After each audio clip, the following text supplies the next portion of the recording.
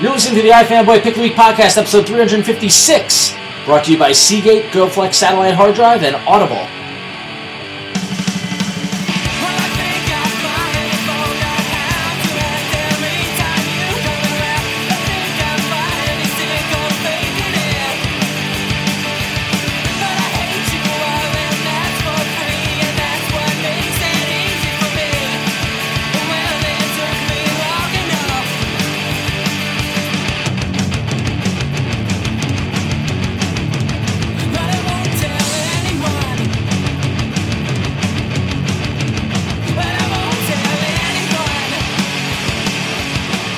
Hello, welcome to the iFanboy.com Pick of the Week podcast, episode 356, brought to you... It is 6, I can confirm that. Brought to you from New York City, in Josh's hotel room.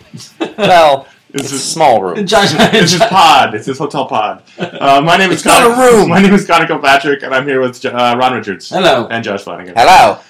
We are iFanboy.com, and we like comics, and this is the weekend of New York Comic Con. We're here covering it, and so if you're a long-time listener, you know that during Comic Con weekends, you get a slightly abridged version of the Pick of the Week podcast. So if you're a new listener, would not be a representative of the show itself. A nude listener? If you're a new or nude listener. We Okay, accept all listeners. It's true, either version of that sentence. If you're a nude listener... This isn't your typical podcast. That's true. Or if you're a new listener, same thing. Well, so it's helpful to know that we're here in Josh's hotel room and we're nude. So we're all in it together. We accept everyone. I have a merkin. So if you're a new listener, you might want to listen to next week's show or next week's show to get a good sense of what the show's actually like normally.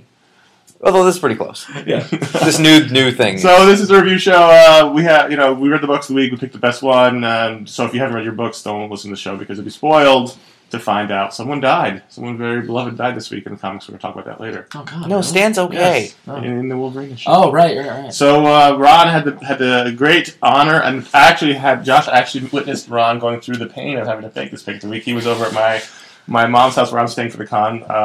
We got our books together, and I watched Ron's struggle. And no one's going to believe this, but he struggled about this. It was up to the last moment. And the pick of the week was... Uncanny Avengers number 1. And I got to tell you, it was a struggle. Normally con weeks, of course, they're packed with releases and lots of high-profile releases, and this week probably had 3 of the biggest, most anticipated releases from 3 of the biggest comic publishers this week, in the industry, between Marvel Comics, DC Comics, and Image Comics. 3 books that both Conor and I know, were hotly awaiting for. Mm-hmm. And as we talked about when we went to Bergen Street Comics to go pick up our books and do all that fun stuff. Ultimately, I sat down, and at the end of the day, I had to go with my loyalty as a fan to Marvel and give the slight edge on the pick of the week to Uncanny Avengers number 1 over the runner-up, which was clearly Batman number 13, and we'll get to that in a bit. The thing is, in my pick of the week was obviously Batman, but you take Batman out of the equation, and Avengers is my pick anyway. So it was a great. I love it. Right, yeah, and the thing about Uncanny Avengers, and as I wrote about my review, which you can go read on iFanboy.com, is that listen, this book is kind of a big deal. This is the first book in the new Marvel Now publishing initiative that Marvel did, and so kind of all eyes are on this book. Additionally, what you had the kind of the new status quo now of merging the Avengers and the X-Men, which I'm going to get to also in a moment. But then, from a creator standpoint, you had Rick Remender, who, after years of, I don't want to say struggling, but working hard in the indie scene and doing independent comics, and then finally getting, if you ask me, the recognition he deserves with a legendary run on Uncanny X-Force, kind of getting the keys to the car. He's doing the flagship book. He's doing the flagship book. They didn't turn to Bendis. They didn't turn to Hickman. They didn't turn to to Jason Aaron. They didn't Brubaker left. All the big names that we've been used to at Marvel. This is kind of Remender's moment to shine. So a lot of pressure. Additionally, they paired him up with John Cassaday, who, aside from the last issue of Planetary in 2009 and a short story in the Rocketeer Adventures, we have not seen any sequentials from in literally over 5 or 6 years. Ron and I spent a good half an hour trying to find if he'd done any sequentials going through the internet. He hadn't. Right, and if you're I believe you. It's been a long time. And if you're a comic book fan, you know that he he's been doing covers for the past couple of years of varying degrees of quality. To books you probably didn't read. Yeah. A great deal of them. Superman Grounded. I was referring more to... was fantastic. That Superman, yeah, I mean, I'll give John Cassaday this credit. In his period of doing covers, the Superman, the kid with the black eye, I almost bought the original art for it. That's how much I loved that cover. But ironically. Yes. But no, the cover it was beautiful. It looked beautiful. Yeah. That said, I wouldn't fucking wipe my ass with those Shadowland covers. Those were remember those? You've gotten really harsh. I've gotten really harsh, yeah. but But honestly, those Shadowland covers were a real line in the sand in terms of, like it was like, wow, is this the John Cassaday that astonishing X-Men and Planetary that won Eisner Awards and we raved about in the mid-2000s? Is this what he does now? I was more offended up at the books themselves. The books inside weren't that as bad. Except, although I do love that the fucking Shadowland building is just still sitting in Hell's Kitchen. Like, Kingpin lives there now. Like, no one has any... Which is odd because of the paper wall. Yeah. And, anyway, but, so there was a big question as what John Cassaday were we going to get?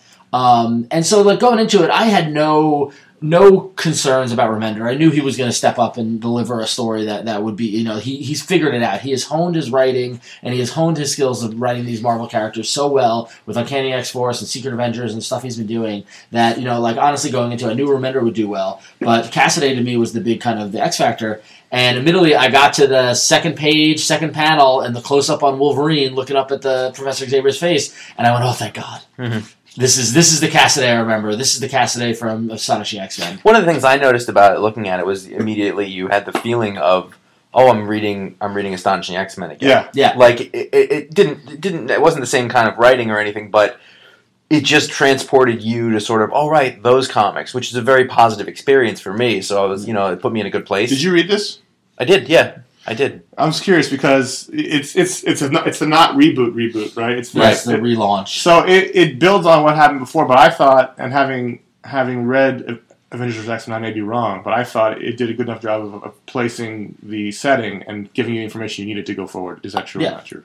I didn't have a problem, but what's different about me than a lot of people is I really like jumping back into one of these ongoing stories and not knowing exactly where I was. It reminds me of how I used to read comics when I was a kid, more than anything. Yeah. Like you could pick up a random issue of, in the 200s of Avengers, and you just start reading it, and you're piecing together where things were. I remember the first time I ever read the Dark Phoenix saga. It felt just like that. So that doesn't bother. I like that. And this made me feel like that in a way. So that's one of the things I really like. I mean, they did a good job. Wolverine delivering the eulogy for Professor Xavier kind of set the tone. We understand what's happened in the X-Men's world. We see Havoc going to visit Cyclops in prison, which whatever. But then that gets followed up with Captain America and Thor approaching him and basically inviting him to join the Avengers. I actually really liked the inclusion of Havoc and his place in the book. Oh yeah, Havoc has been an underused character for years. And it made a lot of sense. They do kind of represent the new Xavier and Magneto dichotomy. He's the more Xavier type, and now Cyclops is the more Magneto type. As much as you may dislike that seems where they're going with it. And it's another blonde white dude. So they got going for them. But wait, is your team all except for Wolverine all blonde white dudes? It is. Yeah, it is. But what I thought was interesting was that not only making it accessible, but you got that little touch of Remender that he brings to it. So like when Cap approaches Havoc, he goes, "Hey, come have a cup of coffee with me." You have Thor behind him going, "They also have lattes if you prefer." I do. Like you just kind of chuckle. Or in the main action sequence, we see Avalanche, who is a former Brotherhood of Evil Mutants member, kind of return and start tearing up the street. And there's all the people kind of screaming, and one of the text bubbles of people screaming, someone going, "Not like this," So you had those little moments of like a little bit of humor. And you get a sense of right out of the gate, Captain America, Thor, and Havoc, working together, and you get a sense of, okay, what can we see from this? And then that leads to Scarlet Witch visiting the grave of Xavier and trying to say sorry, and Rogue kind of kicking her out, and you instantly get the conflict that pre-exists between Avengers and X-Men, no matter what. If Rogue hadn't shown up, do you think there's any chance that she would have talked about what was in the closet? I don't know, because that's on Bendis' shoulders. The Avengers run isn't over yet. I'm still holding out. I'm just saying. Yeah. Rick has a ball that he could pick up and run. I know. I plan to speak to him at the con about that. Okay. And then ultimately it ends with the big kind of scary, horrific, gross kind of ending, and we see the Red Skull is back, and that he has exhumed the body of Xavier and took out his brain. Which is fucking pretty definitive when you say, is Xavier going to come back? Yeah, well, there's a brain. Yeah. So yeah, but I like that Cassaday went with the sort of Golden Age style Red Skull, as opposed to the Brubaker's Red Skull was sort of grotesque, or the 80s 90s heavy browed Martian Manhunter. I like when they switch around in that. I think that keeps it fun. Yep. But speaking of fun, I think one of Remender's strengths is that there's big action and there's some really gross stuff, as you just mentioned, but it's also kind of wacky. Yep. Which is what he does, and he did that on Uncanny X-Force. Uncanny X-Force is as serious and heartfelt as it is. There's also wacky business in there, and in Secret Avengers Week 2, you had the bite of the Black Ant, and you had some goofy villains, but goofy in a good way. Goofy in a realistic way. I mean, it injects that. I mean, because that's the thing is that even you think about real life, even in our most kind of moments of at least for us, I know for us, moments of seriousness or whatever, you can't help but crack a joke or whatever, just to cut, to have some brevity with it, and so he brings that to it.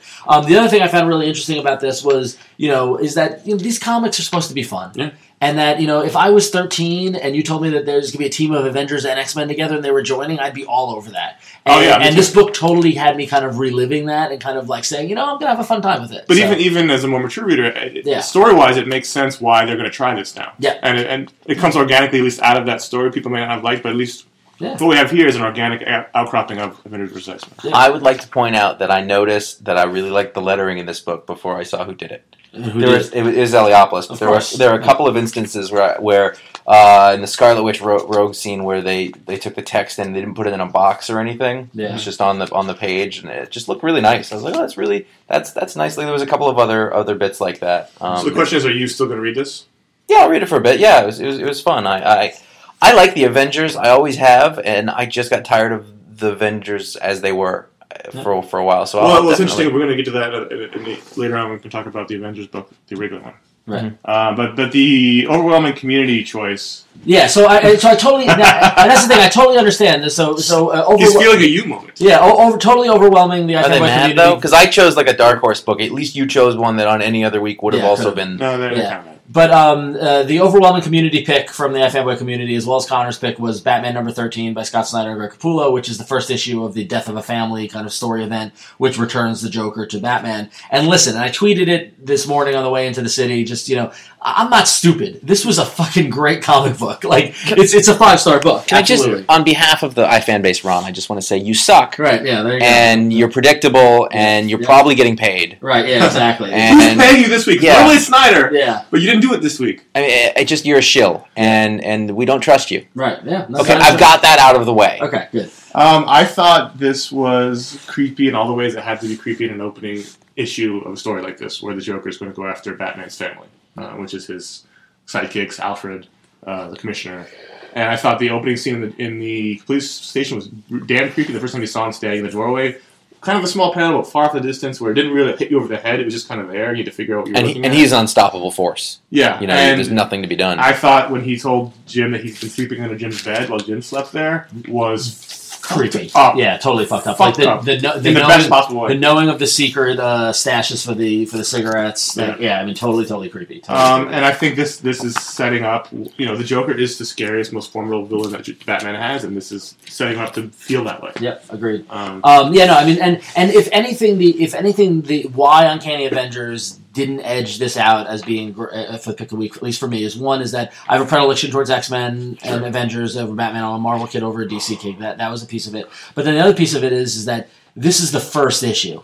And while it was creepy and had all stuff like that, I have great expectations for what's to come. Mm-hmm. And while this was great, this is a great start, it's just going to get better from here.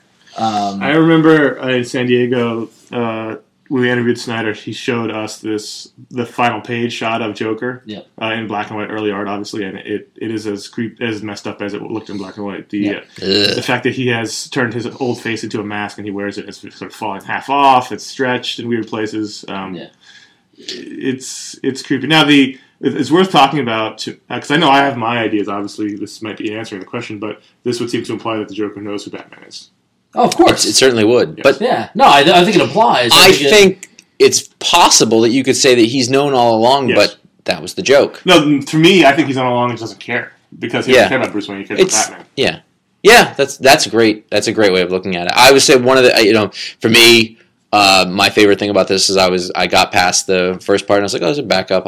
I'll see if I want to read the backup. And it was 2 pages. This looks like Chuck. This is Chuck. He's drawing Batman again. So I was pleasantly surprised with that. Yeah. And this is gorgeous. I mean, I don't want to set expectations too high, but this is the starting. I mean, if you're adding the Jock backups in, the backup was creepy, and it was And I think it's setting the tone that this is not your Mr. J Joker. And even, I mean, she says it in the issue, but it's not like that. I mean, he doesn't care about Harley, he doesn't care about anybody. It's a different kind of Joker. It's almost like Grant Morrison idea which from I love. 8 or 9 years ago that the Joker sort of changes personalities every so often. Yeah, I think that's always just a justification for doing it over and over again. And Capullo is always worth mentioning. I think he turned some of the more awful costume designs, like the Red Robin one, and it actually works when he draws it. I think he does a great job with all the heavy shadow work. He's as big of a star in this book as Snyder is, I think. Mm-hmm. So I think this is what everyone was hoping for when it was first announced, and the cover is creepy. Cover is super creepy. Yeah, way to go with the production there. And they did that across all the Batman books, didn't they? Yeah. So even the Batgirl one had only one page related to the story. Well, what are you gonna do? I almost read it based on that, though. In the little words it says prologue above the little logo, which people didn't catch because that's what they did. But Batman was great, and I totally tip my hat to Snyder and Capullo, and they're great. I give it 5 stars. It was like a matter of inches between pick of the week. It really is great that Batman is an event book, and not in the traditional way in that you look forward to it when it comes out. In the actual title, too, not. And I gotta give Snyder credit. I mean, if you ask me, like a lot of this Batman run has been not built. I mean, Snyder and Capullo are doing great as a team, but a lot of it, like the Labyrinth issue, and like there's been like, oh my god, look at Capullo. A lot of it, the story has been like, oh my god, look at Capullo blowing the doors off. This issue I thought was all Snyder. Yeah, no, was that the story and the characterization and all that stuff. Like he's nailing it. So Now, Ron, I would have put you up on my shoulders and carried you around the apartment if you had picked MacGyver Fugitive Gauntlet #1 as the pick of the week. I gotta be honest with you. It was close. I mean, it was not close. Well, low ceilings. Before we get into it, I think, Connor, it's important for us to explain, and also for Josh's benefit as well, to explain the importance of MacGyver in the American zeitgeist, in the American cultural... Did you watch MacGyver, Josh? No.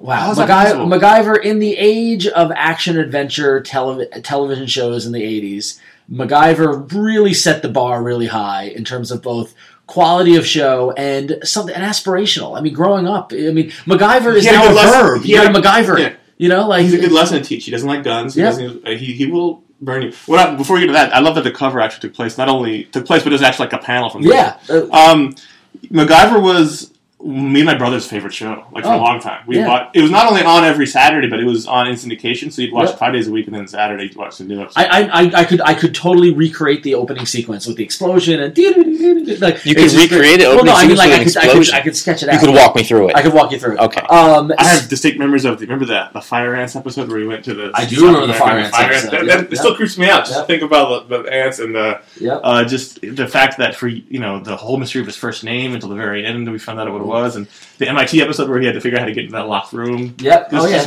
great. Just great. I mean, you're right. It was aspirational because it wasn't all about violence. He didn't really like violence. He was smart. He used his brains to There's a lot of gunplay in this issue, though. Well, but not by him. I see. Yeah. So it wasn't me. So it was the '80s shows where everyone got shot at, but no one ever got hit. Yeah, where they couldn't figure out what a gunshot sound effect sounded like. You mean that era? Yes. There were always guns. I mean, but anyway. Phoenix Foundation. Yeah, Phoenix Foundation. Pete. But anyway, so when Image Comics 2 years ago announced that they were going to be bringing MacGyver to comics with the original creator Lee Zoltoff, F. Lee Zoltoff, Lee David Zoltoff, not F. Lee Bailey, Lee David Zoltoff. We were just like ecstatic, and it took a while to get here, and so now the issue finally came out. And the creative team ended up being so it's written by Lee David Zoltoff and Tony Lee. Yeah. So you got the original TV creator plus a comic writer. Yep, and then pencils and inks by Will Sliney. And now here's the thing: this could have been awful. Yeah. Like, do you remember the 24 adaptations of IDW and stuff like that? Now this isn't Watchmen. No, it's not the greatest thing in the world. But it felt. Yeah. The dialogue felt really authentically MacGyver. For MacGyver fans, this is exactly what I'd want out of it. Can I tell you something? This is great art. Yeah. It's a great artist for this. Will Sliney's doing like a kind of like a Sean Murphy, Jeremy Hahn hybrid almost. Yeah. And the thing is that there's no establishing who MacGyver is. There's no picking up from the TV series. This could be just an episode. Yeah. And that's exactly the way you want to do it. I see that they have man-sized cages. Oh, yeah. We need to put them in the cage. We have man-sized cages. I wish the mullet had been a bit more pronounced. The mullet was only slightly mullet. Well, they've updated it a bit. I mean, MacGyver looks a little younger than Richard Dean Anderson was in the show, and all that sort of stuff. But, how good of a hockey player is this version? Well, we haven't gotten into the hockey. Okay. Yeah. But that was also in the opening. He would skate up. And, I remember that. It's the only thing I know about it. But I was really taken by the dialogue. It really, I could hear Richard Dean Anderson in my head because they really nailed. Plus, you get the secret history of MacGyver in the back as written by Lee David Slotoff. Right. Which honestly, from a back matter for a fan, like that's totally the way to go. Yeah, that's awesome. So if you were about our age or even younger, my brother's favorite show of all time is MacGyver. Yeah. And he's a little younger than we are. So So MacGyver #1. I mean, it's a 5-issue miniseries. Hopefully, they do more. I know Zoltov has plans to do more about bringing MacGyver to the world.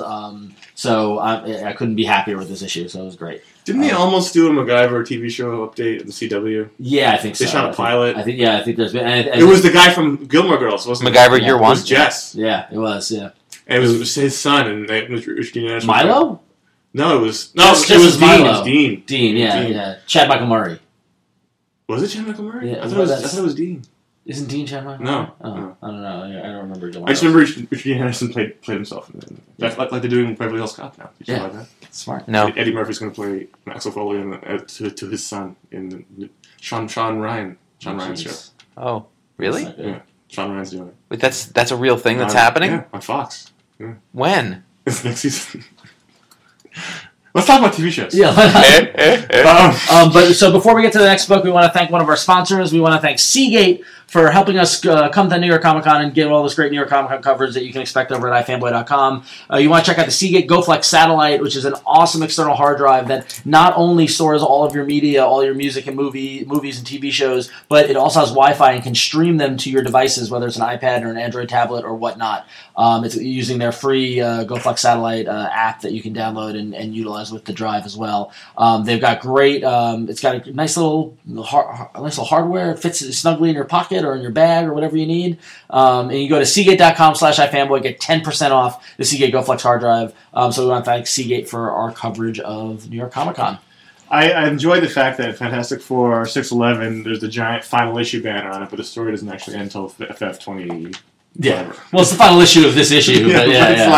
I expected more of a definitive ending because it was the final issue. But I thought this kind of went back while we've had all these one and dones. This kind of went back to the big story and wrapped up what happened to Doom. Yeah, and we get a sense of what happened to Doom, and not only layered in a lot of Val and what her machinations were and what we can expect from her. I thought it was good. Stegman art was great. This run on Fantastic Four Hickman, I'm sure they're going to omnibus out, and it's going to be one to remember. I still feel like it ended at 600, but this was good. I mean, it wasn't as special as it had been before, but I still really enjoyed it. Yeah. Wolverine and the X-Men 18. Number 18. Wow. Ugh, Jason Aaron is a bastard. He's a bastard. In all the best kind of ways. Josh, he took the most beloved character of the book and killed him. Well, we see as of right now. I haven't gotten to read it yet. Nope. I know. I'm just saying. I forgot about that. I was going to keep reading it, but I am. So go ahead, say what happened. It's I'm fine. not going to spoil it for you. Did he kill Dupe? No. Oh. Closer though. All right. But that's what Jason Aaron does. He recognizes the value of doing that. It's a Joss Whedon mode, and not that he's ripping off Joss Whedon, but they recognize the value of and he rips your heart occasionally ripping your heart out. It rips your heart out.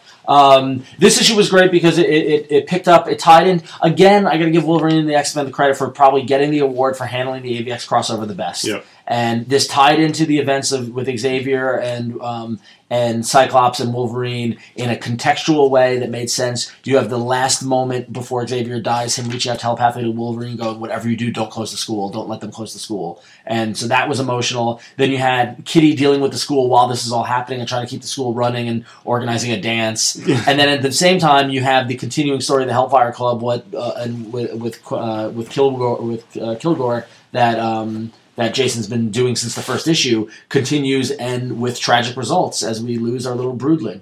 So, yeah, tragic. But I like the fact that they decided it was so stressful they needed to have a dance. That was great. Yeah. And so everyone was like, "Dance." Yeah. And then it led to very awkward teenage dancing. Yeah, which is always fun. When they're not usually. The Avengers 31, I wanted to mention, you mentioned earlier how it was nice to get back to the Avengers without all the the stuff, and this was sort of like that. I mean, this is not an AVX crossover. There's no banner. It's just the last couple issues of Bendis' run. And they announced that like a year and a half ago. I feel like he's been ending his run for a long time. Yeah, it did. And it picks up the cover treatment from what he started with Disassembled with the little punch font. That's true. Avengers End Time. You didn't even think this was the issue. You thought this was a miniseries or something, right? When you saw it? Yeah. It was fun. I mean, it's sort of nice to have an Avengers story that's just an Avengers story, not anything else. And Wonder Man showed up again to say, when I was a dick before, I'm sorry. Yeah. And then the Red Hulk punches him. It was nice. It sets up a new storyline. I guess his final arc, which is going to take place. Is the Hulk then punching somebody the new Electra stab? Yeah. No, it wasn't. Although that joke was used in War of the X-Men. It was. Yeah. But they as far as they know, he's a bad guy because he attacked them before. So they see him talking to Cap and they attack him without asking questions. Right. So they're going to go into some sort of pocket. Because that Wonder Man thing he needed to resolve because that was floating out. Bendis has so many, but Bendis has balls in the air. Bendis has Claremontian. If himself to do a Claremontian corner with the Avengers, and that we got the closet, we got Wonder Man, we got there's the Ultron story. The Ultron story. There's a lot of dangling things that I don't feel he's ready to close up. So we'll see how he finishes up. So, I planned it that way. Yeah. I actually impulse bought Amikami Girls. How the fuck you say that? Amikami Girls? I'm not gonna read it anymore. Featuring Wonder Woman. I got because it was Palmiotti and Gray writing and Amanda Conor on art. And I don't know who this is for. I thought it was for like a all ages kind of thing because it seems like it would be, but there's a lot of violence, a lot of scantily clad Amazons, and some not adult language, but more adult language. Girls love that shit. Yeah. So, I mean, it was great at looking. Amanda kind of drew most of it. Some of it was Tony Akins, who apparently just comes in whenever they need Wonder Woman films. But if you like Amanda Conner, it was some good Wonder Woman stuff. Different kind of Wonder Woman. Yeah. So before we get to our last book that we're going to talk about, and before we wrap up the show, we just want to thank our last sponsor, Audible.com. We want to thank them for sponsoring this episode of iFanboy. And you can go to audiblepodcast.com/iFanboy and sign up for Audible and get a pretty good deal on your first sign up. And you can enjoy the wonderful world of audiobooks, which, Josh, I know you are a fan of. That's true. I was on a road trip today. Yeah. I'm going to recommend a book to you. Keeping with our presidential historical theme, I'm going to recommend that you go with this is your presidential history moment. Yeah. This moment in presidential history. Yeah. We need music. I recommend that you read or listen to The Rise of Theodore Roosevelt, written by Edmund Morris, as read by a guy who sounds a lot like J. Peterman. And then he went to 20th Street and it didn't matter. It's a great book. I'm now listening to Theodore Rex, which is the sequel about his time in office as president. The Rise of Theodore Roosevelt will take you right up to the time when McKinley dies. I know that's a spoiler. Damn it, Josh. I know. I know what happened 100 years ago, but... Yeah. Well, sorry. Well, there you go. You go to Audible. And apparently, every 20 years in the 1800s, the president gets shot. McKinley should have known it going into it. It was a thing that had happened. So Garfield, Lincoln, The Rise of Theodore Roosevelt. He's a fascinating person, and maybe next week we'll check in with some tidbits of historical information about him and his greater context. What's the URL to get to? Audiblepodcast.com/iFanboy. Get 10% off that book. Or any book. Yeah, or any. You don't have to read that book. Yeah. Well, there'll be a quiz. I don't know if it's 10%. You get some sort of deal when you sign up. That's right. 10% CD. Yeah, you're right. I think we're doing this out of script. I think you have to read it. We're freeballing. I'm going to go ahead and assign it. It's mandatory. There's going to be a quiz. The Phantom Stranger #1 from Dan DiDio, Brett Anderson, Philip Tan. I thought the art was really interesting because it's mostly Brett Anderson, but Philip Tan's doing embellishes, which is... Is it credited as embellishes? Yes. Which you haven't seen in a long time. Finishing.